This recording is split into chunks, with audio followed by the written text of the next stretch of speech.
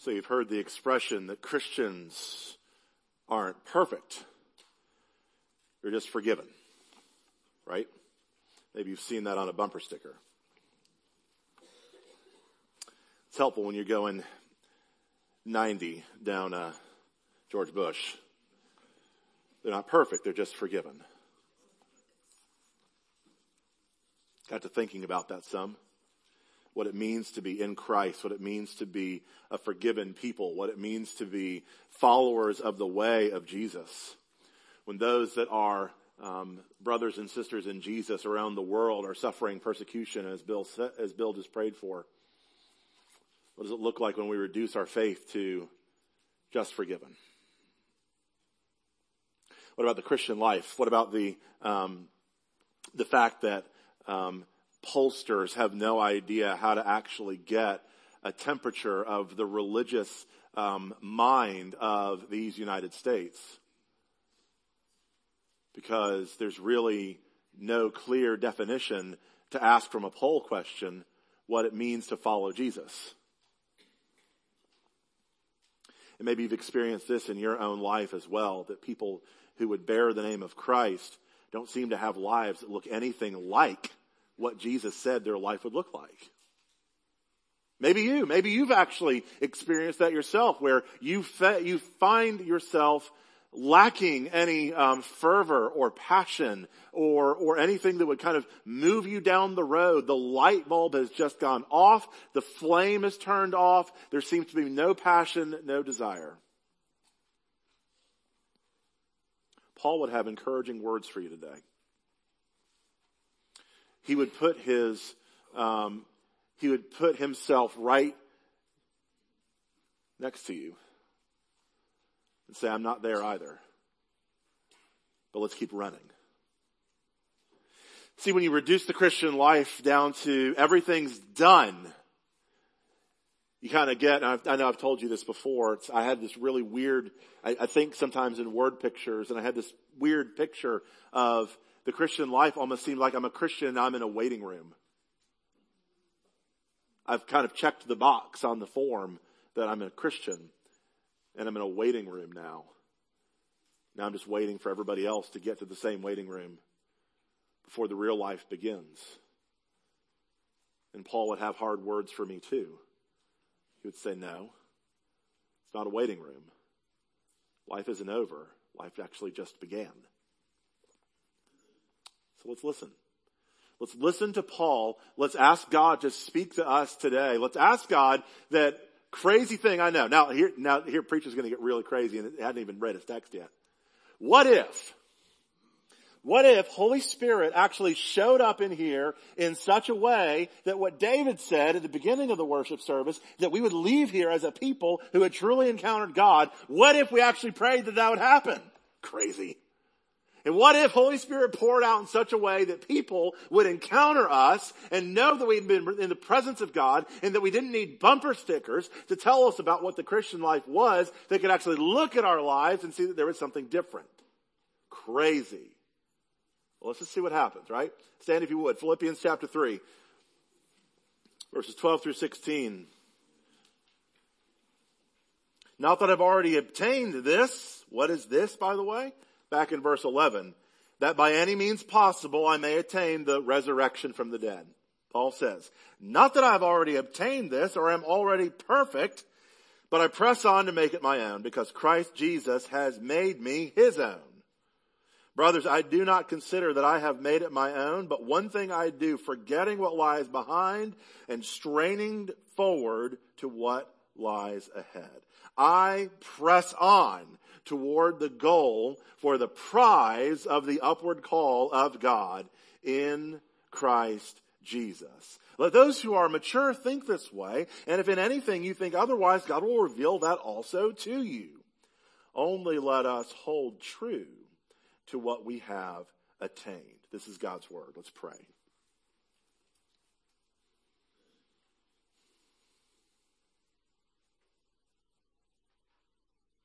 Would we, Father, never lose sight of the fact that what we believe is not merely propositions or ideas. not merely facts or history, but it is supernatural in the sense that the God of heaven and earth, who created us from nothing, who sustains us by his very spoken word, sent his one and only Son into the world to rescue and ransom and redeem us. And when he was taken up, he poured out his Spirit. So Holy Spirit, we ask of you today that you would do only that which you can do. Bring fire where there are mere embers. Bring light where there is darkness. Bring warmth where there is cold. Bring breath where the air is still. Holy Spirit, blow among us, we pray, in Jesus' name. Amen. Be seated. 3 ideas this morning. Salvation is not just that moment that faith is applied in your life. Salvation is the moment that redemption is applied. It is the journey of grace and sanctification, and is culminated in its completion at the day of Christ Jesus. So what I want to talk about is, how do we restlessly rest? Not only is the Christian life supernatural first and foremost, it's also paradox. How do we restlessly rest? How do we, with contentment, fight? How do we both be still and yearn? It's paradox.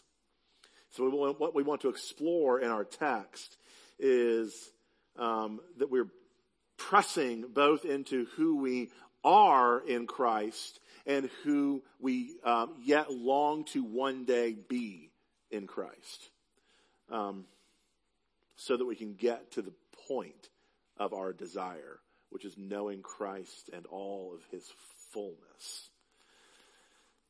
Let's talk about resting in Christ. Paul is saying right here at verse 12, I press on to make it my own.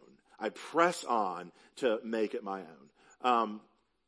Now this text is weird to translate. So if you have an NIV or if you have a King James, there's some weird words that are going on there. I actually like the simplicity, and that's weird because the ESV isn't always simple. But I like the simplicity here. Listen to what it says. It says, I press on to make it my own because Christ Jesus has made me his own. Everything that Paul is saying, everything that Paul is doing, everything that Paul is chasing hard after is because of the fact that Jesus has made Paul his. It's the underlying thing is Paul is straining to seize. Now, do you remember maybe when you were little? Some of you, that wasn't so long ago. Others, okay, do you remember when some of you taught your kids how to swim? Remember paddle boards? Give me one of these. Yes? Thank you. Whew, that got weird there for a second. And so what I would do is I would be kind of the carrot and the stick in the pool. So I'd be standing here and I'd get one of my kids in the pool and I'd get them to start kicking and then I'd start backing up, right? Trying to get them to keep moving forward, keep swimming, keep kicking, keep paddling. You do this? Any of you? Some of you? No? All right, good. Great sermon illustration. Some of you think that this is what God is doing to us in our life. Salvation got dangled out there, and now God's just backing up, moving the line. You haven't caught him yet. Got to keep pressing. Do you know what that feels like? It's exhausting. It's like the kid that I'm teaching how to swim. Eventually they figure out that I keep moving and they get frustrated and they yell at me to stop moving because they want to catch me. So for all of us who are trying and straining hard after God, pressing hard after him, it feels it can feel like he keeps moving the line. And I want to tell you right now, that's not it at all. God is not sitting there like a carrot and a stick that you would hold in front of a donkey or a horse. He's trying to get you to dupe you into moving forward. The only reason that Paul is able to strain like a racer in a race, to keep pressing forward towards something, is because he knows he's already been gotten. Jesus conquered Paul's heart on the Damascus road, made him a prisoner of war. He literally broke Paul's heart in the most beautiful way possible. So any forward progress that Paul would make now in his faith isn't because Jesus keeps backing away from him, but because rather Jesus has firmly and fully grasped him and loved him. Because Jesus has fully laid hold of Paul, Paul will now press forward with every ounce of his being so that he can return the embrace in kind.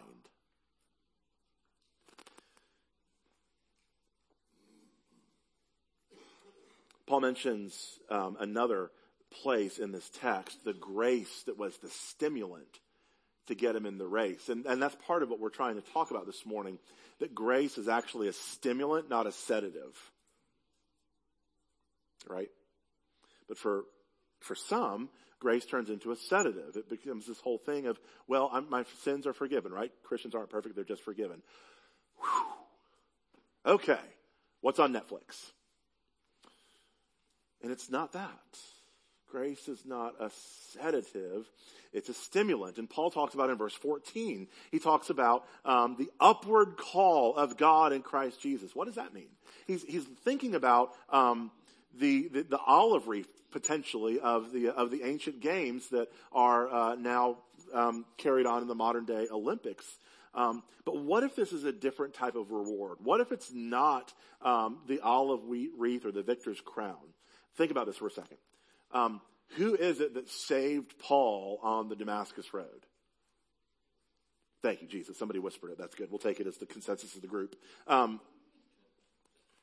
God did. God, through Jesus, blinded Saul, struck him down. Jesus called out to him, woke his dead heart up, and drew, and Saul, now Paul, drew living breath for the first time. So when Paul would call us to look at the call of God, it isn't a call of God where God is yelling at us like the PE coach or the swimming instructor to get it together, but rather God standing over us for the first time, and as Jesus did, saying like he did to Lazarus, come forth.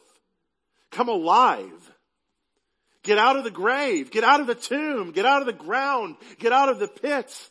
The call of God is not calling us to paddle harder towards him as he backs away, but a call to look backward to the gracious way that he brought us to belief in the first place. We're saved because we're justified in Jesus. Justification means it's just as if I had never sinned. But it is also just as if I had always obeyed. We are able to receive our justification by faith alone. Faith itself is a gift of God. So God's gracious act of justifying us and granting us faith is all of his initiation. There's nothing that we have ever done to merit or earn it, and we still don't. And we didn't start it. He did. And this is incredibly humbling to think of. The fact that we were well loved and well regarded by the Father because of his graciousness, when all we deserved was the contrary. God chose the foolish and the unwise things. That's me and you, by the way. Just so there's no confusion. That's us. He chose the foolish and the unwise things in order to make us fully manifest his glory, grace, and grandeur in the world. So not only is it humbling, but it's also ennobling, right? It's ennobling because the God of the universe has called us by name. He's called you by name. He's called me by name. Because he's called us by name and restored us to dignity and laid before us the promise of shalom. Everything that we need for our life in God has been secured for us by Jesus. We have been saved from sin's penalty. We are being saved from sin's power. We will yet still be saved once and for all from sin's presence. And so in that confidence, Paul presses forward. He is fully secure, fully loved, fully embraced, fully known by God in Christ Jesus. But he does not yet know Jesus as fully or in like kind as he is known by Jesus. And that's the reason he presses forward. He longs to return the embrace. We are not robots who have been forced kicking and screaming against our will to worship God. Rather, we've been given a great gift, that the love that sought us is the same love that will sustain us. But do you not see? This is why over and over and over and over again, I say that we have to go back and understand the way the universe was built, the way that God relates to us as his people. Dear friends, you and I are not accidental oversights that slipped onto a guest list. We're not Jack on the Titanic. We didn't slip in and somehow get a place at this luxury party that we shouldn't have ever been a part of. We're not haphazard stowaways. We're family. We're beloved. We are well thought of. We are liked. We have the smile of our Father in heaven. We have a smile of the Father that tenderly reminds us that he loves us more fiercely and firmly than any love that we have ever known. But many of us still don't know what it's like to be treasured and loved and forgiven.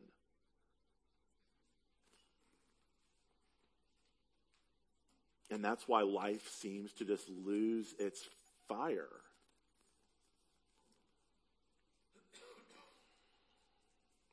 Because a lot of us still believe that what God is ultimately after is for you and I to be good little Christians. Good and obedient. Don't drink or chew or go with girls who do. And you think that primarily God has built the way the universe operates as a checklist of behaviors. And if you think that what God is primarily after is you to be a well-behaved, well-mannered Christian, you've missed his heart. You've missed his heart. Because the heart of God is that longing for a mutuality of embrace. We were created and formed in the image of God so that we would be in relationship with him. We were made to be in relationship. Sin becomes the disordered obstacle in the relationship. But morality, behavior, righteousness is not the point. Jesus is the point. The return of the embrace is the point. Anything that would hinder that embrace should be done away with so that we can have that embrace more fully. You know what this is like because you've had significant arguments with someone before, and before that relationship is fully reconciled, you've tried to go and embrace them, and you know what it's like. It's like hugging a light pole out there. You try and draw them close, they're not budging. Try and tell them that you love them, and they just kind of, stare at you like a light pole, like nothing's happening. There are obstacles to our relationship that Jesus has done away with. And you have to know that God likes you. You have to know that the smile of the Father is not a forced smile. That we are treasured and loved and forgiven. And that this is the backstop of our lives. We don't have to anxiously fret about what God thinks of us and our efforts today. He isn't after our behavior as if he's just keeping tabs on the universe with a clipboard and a checklist. He's after our affections. He's after our love. So, grace is the backstop to our lives, but it's more, right? Because there's also that forgetting and pressing on. There's that restlessly resting part that we still have to get to. I know that you've had this experience of someone talking down to you, right? Maybe it was an employer, maybe it was a sibling, maybe it was a parent. Paul's not talking down to his church. Paul's not saying what he says from the glow of the finish line of a race well run. He puts his hands on his church's shoulders, looks them squarely in the eye and says, brothers, we're doing this together. Look at verses 13 and 14. Brothers, I do not consider that I have made it, what? The end of the race, the resurrection of the dead. I don't consider that I've made it my own, but one thing I do, forgetting what lies behind and straining forward to what lies ahead. So we talked a little bit last week about Paul's resume, about all the things that he could have looked at to give himself a false form of confidence, right? Circumcised of the 8th day, of the tribe of Benjamin, Hebrew of Hebrews. A Pharisee, a persecutor of the church, as one with zeal, lacking nothing. And it is fair, right, that Paul's no longer looking at any of those things as a source of his righteousness, as a source of his confidence. But here's the other thing, too. To say that Paul is merely forgetting what lies behind his life and achievements before Christ is too reductionistic. Because I think what Paul is saying here is not only does he leave behind all the things that before Jesus could have been given him a sense of comfort and security, he's also forgetting the things that in Jesus he could falsely rest on and that would give him a sense of security and hope. Think about this for a second.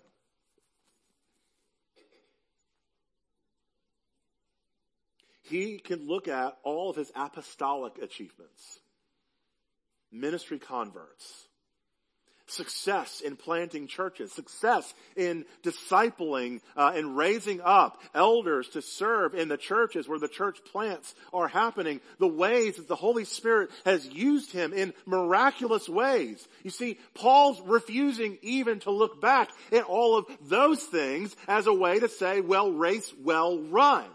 He's saying even none of those things matter. I forget what's behind and I press forward to what lies ahead. He is restlessly resting, right? He's not resting in what he has done. He's not even resting in what Jesus has done in the past in his life, because that's well and good, but it's not the point of his life. The point of his life is to run a race well run and to return the embrace that Jesus initiated. So I think what's helpful as we think about how do you apply this, how do you figure this out in terms of our lives today, I think one of the things that we can learn from Paul in terms of how he is running his race and how he is spending his time is that Paul is not running aimlessly. Paul is not running aimlessly. In 1 Corinthians 9:26, he told the church that he does not run aimlessly. So what does it mean then to run with purpose? It means that it isn't so much an issue of what you're doing, it's an issue of why you're doing it. Now, let's caveat this one, because there's been a lot of destruction that has been done, especially in evangelical circles over the last 50 or 60 years, when you think and you hear that it's not a matter of what you're doing, but why you're doing it, that what David's really getting ready to say is the only type of running, race running, that really befits the life of a Christian is to run and fill your life up with a bunch of Jesus stuff, right? Lots of church work, lots of church things, toss in some evangelism every now and again for good measure. But no, No, because if we believe that Jesus has laid claim to the entire world, then we can do what God has naturally gifted us to do in this world and do it for Jesus.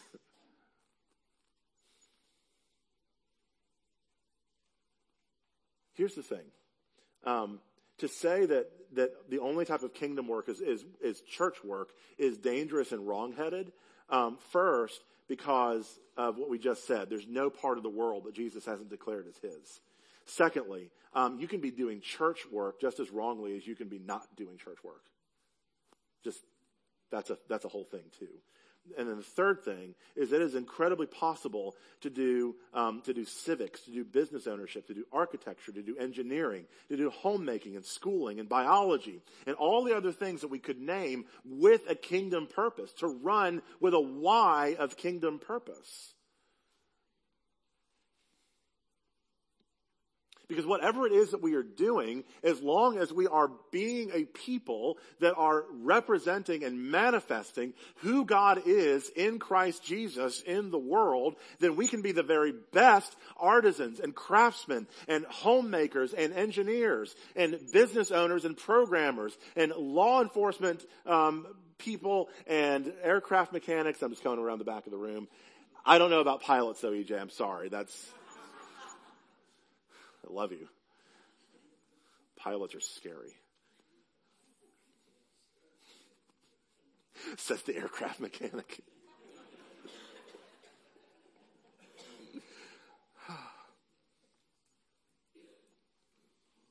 Paul's looking at the kingdom to expand. He's looking for the church to be single-minded in how they run. Part of how they run is not turning into enclaves unto themselves, but being turned out into the world as a people of the resurrection, as a people who love as Jesus loved, who live as Jesus lived, and who run by grace, not banking on what God has previously done in their lives, but longing for that what God is still going to do. Restlessly resting. It's a paradox and it's complicated. How does grace motivate, though? How does grace not turn into a sedative? Here's what the world's finding out about how grace actually motivates rather than sedates people. In a TED Talk some years ago, Daniel Pink gave a talk on the surprising science of motivation. And here's what he said, and this is what social science is confirming. It's really ironic, but research shows now that traditional incentives or extrinsic motivators, like rewards and punishments, carrots and sticks, actually don't work to motivate people. They don't work to motivate people in the workplace, and they don't work to motivate people in your home either. And they don't work to motivate people in the church. What does work is intrinsic motivators, inward desires that drive our behavior. So in leadership and in business, here's what social science is catching up to. Rewards and punishments demotivate people. People are instead motivated by freedom, the desire for excellence, and the desire for their actions to have meaning. What this means is the carrot and the stick produces the opposite of what they intend. The more you try to incentivize people, the poorer their performance becomes. Once a people's basic financial needs are met, motivation can no longer be driven by, well, we'll just pay you more.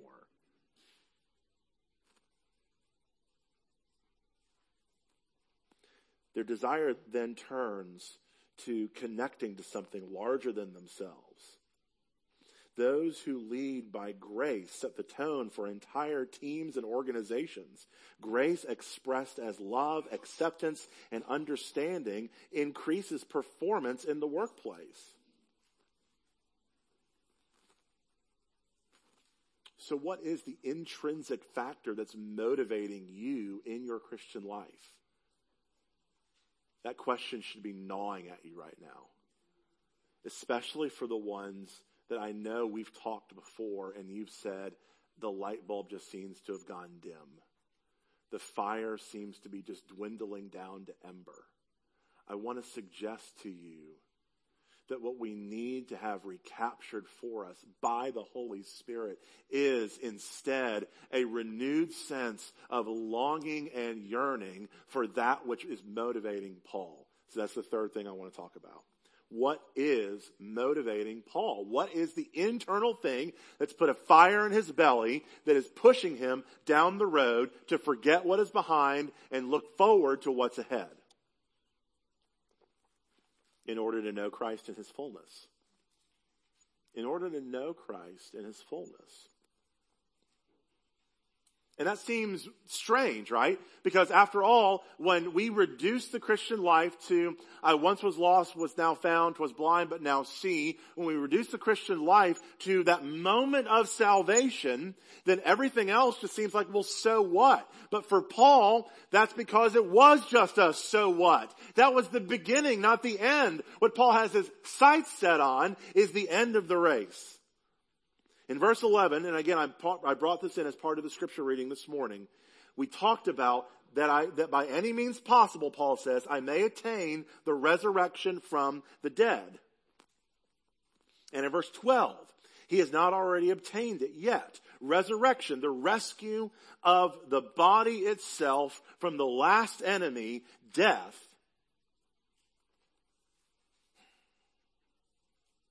This is what Paul is longing for. This is what Paul is yearning for. This is the true life that we await. It's the life of the world to come. Next week we'll talk more, because the passage goes on, as you can see. We'll talk more about what it means to await a Savior, the Lord Jesus Christ, who will transform our bodies to be like his glorious body. But this is only part of it, because the resurrection of our bodies also entails perfection, being with Christ and like Christ forever. This is what Paul is yearning for and longing for. And until that day comes, Paul contends with the divided nature of his own heart, the fits and starts, the gaps and gaffes of pursuing Christ and then becoming sidetracked with lesser things that offer a fool's gold of satisfaction. Fool's gold, right? Look shiny and like it's worth something, but it's worth nothing. See, this is what Paul says even in Romans 7, where he says, the things that I don't want to do, those are the things that I do. And the things that I want to do, I can't ever seem to do. I'm a wretched man that I am. Who will save me from this body of death? If you think that Paul's perfect, feel his hands on your shoulders. Not that I have already obtained all of this. But one thing I do, forget what's lying behind and strive toward what lies ahead. Part of the issue is it's hard to feel our need in the West.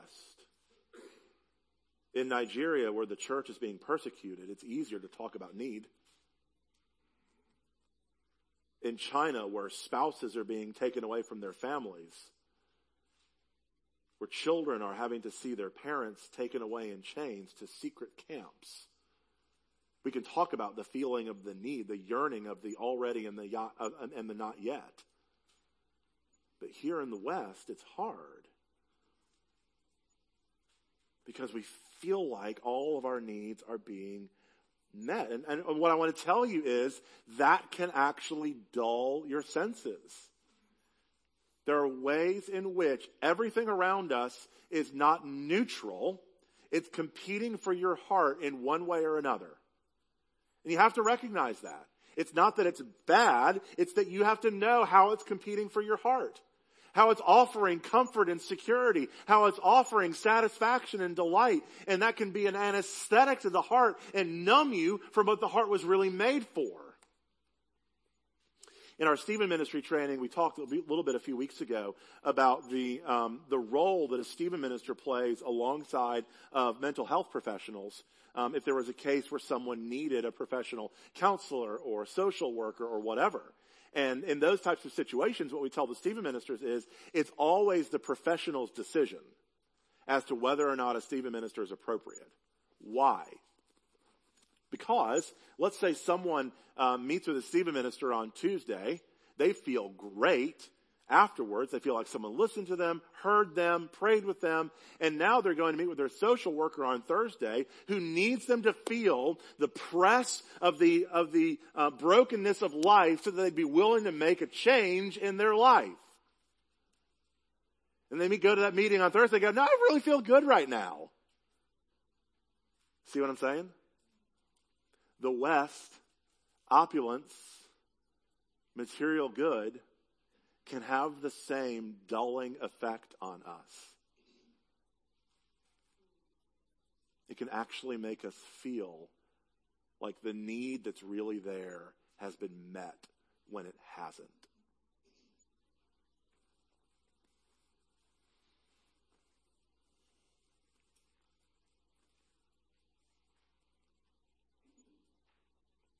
We were made to desire to see the face of our Savior Jesus and gaze upon him forever.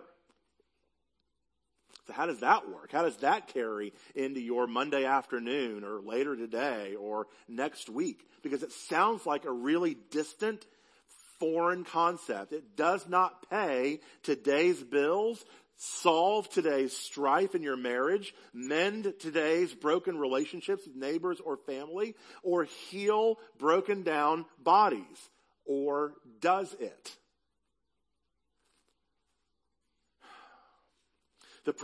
This longing, this desire to know Christ and gaze upon him, this is how it answers it. This is what we were made for.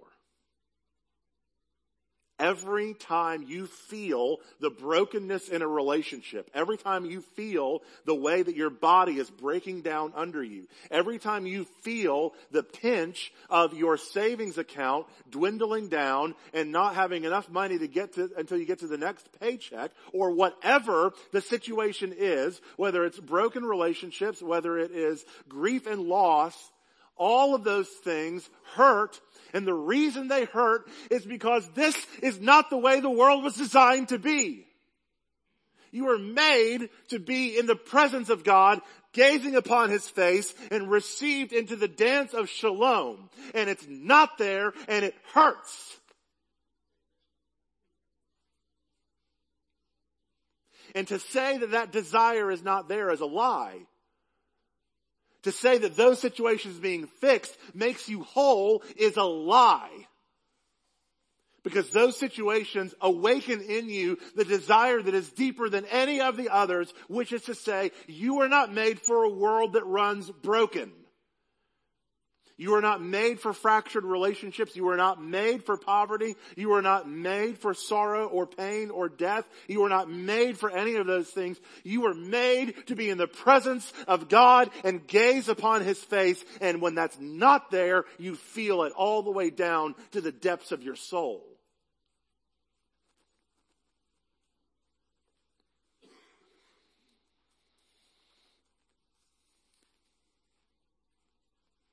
This is why C.S. Lewis said in The Weight of Glory that the problem is not that our desires are too great. The problem is that our desires are too weak.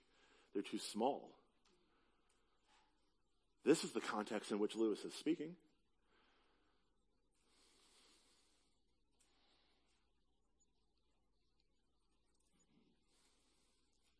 He goes on in The Weight of Glory and he says this.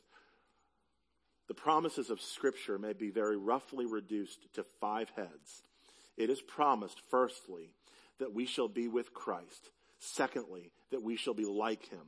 Thirdly, with an enormous wealth of imagery, that we shall have glory. Fourthly, that we shall in some sense be fed or feasted or entertained. And finally, we shall have some sort of official position in the universe. This is what we were made for, and this is where our heart's desire lies.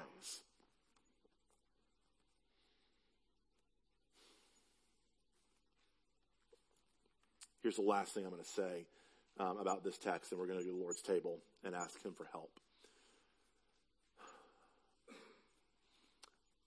I've stayed away some from the running imagery because I need you to not get into that gear of this is my race to run. The running, as Paul envisions it, is a team sport. It's more like cross country. It's more like an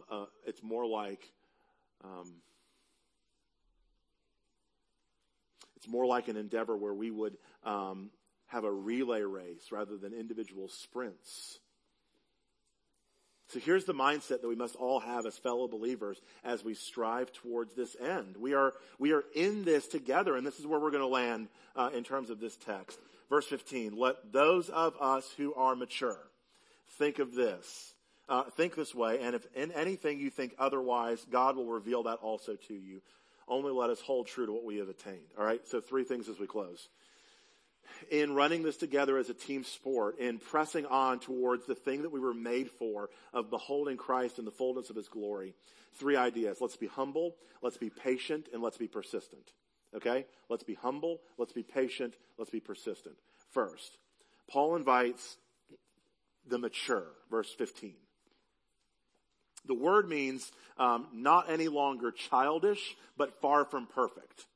Okay? Mature. To see themselves as Paul does. How does Paul see himself? Paul sees himself as, wait for it, imperfect. Paul sees himself as imperfect. All Christians in this life, because you are on this side of the finish line, you are what? Imperfect. You are imperfect. So let's let that fact define all of us. We aren't there yet, and we are all, in the grand scheme of things, in the same estate together. Secondly, patience. We can deal with our imperfection, our incompleteness together, patiently, without frustration, and yet without complacency. Again, verse 15. If in anything you think otherwise, God will reveal that also to you. There's going to be areas where we're going to have to grow.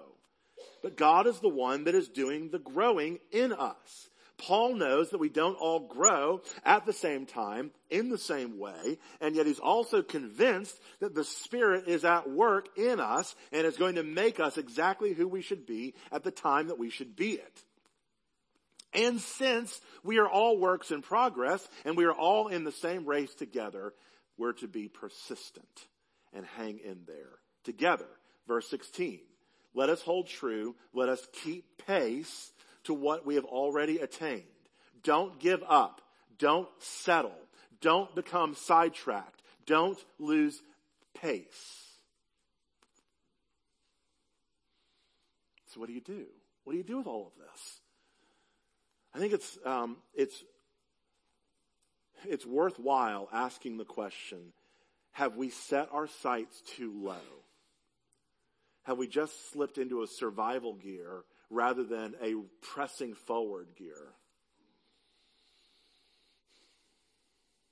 Where have we settled for good enough? Where have we operated out of fear or out of a slavish mentality to keeping up appearances? Where have we dropped out of the race altogether? What does it mean for us to know Christ, to desire him, and that our greatest motivator is to see him and gaze upon him? I'll close with this quote. Elise Fitzpatrick, back some years ago, had a marvelous book entitled Give Them Grace, Dazzling Your Kids with the Love of Jesus. Here's what she says. The one thing that our children really need is the gospel of grace. They need to be absolutely dazzled by the kind of love that would suffer the way Christ suffered, forgive the way that he forgives, and bless the way that he blesses. She goes on and she writes this. She says, Martin Luther wrote that it is grace that brings us forgiveness of sins, which produces peace of conscience. The words are simple, but during temptation, to be convinced in our hearts that we have forgiveness of sins and peace with God by grace alone is the hardest thing. She goes on. Living and parenting in grace is not the easy road. In fact, it's much harder to rest in his promises of grace than it is to make a list and try to live by it. Some parents may think that giving grace to their children equates to giving them a pass. But she says just the opposite is true. Giving grace to children is an exercise of faith, and faith is always more difficult than works. It flows out of humility, a character trait that none of us comes by naturally. That's why most people miss it, and why works, not faith, is the stumbling block of the cross. You are not slacking off when you tell them of his dazzling love. You're doing the hardest thing. So go ahead.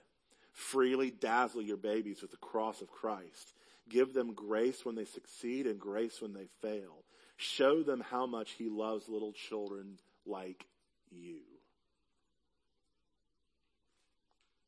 So, remember I prayed at the beginning.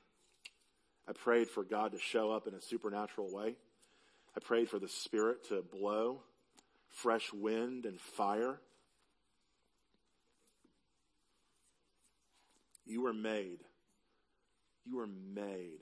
for the embrace of God. And if you are in Christ today, you are not outside of that embrace. He longs for you, not what you can do for him, but for you yourself, because you are his treasured possession. If you're not in Christ, dear friends, would today be the day that for the first time you gave up running aimlessly and instead restlessly rested in Jesus alone? How do we do that? Well, it's by faith, right? Because you were really hoping I was going to give you a checklist of all the ways that I can make all the anxiety and pain and frustration come out of your life. And I can't do that. But Jesus can.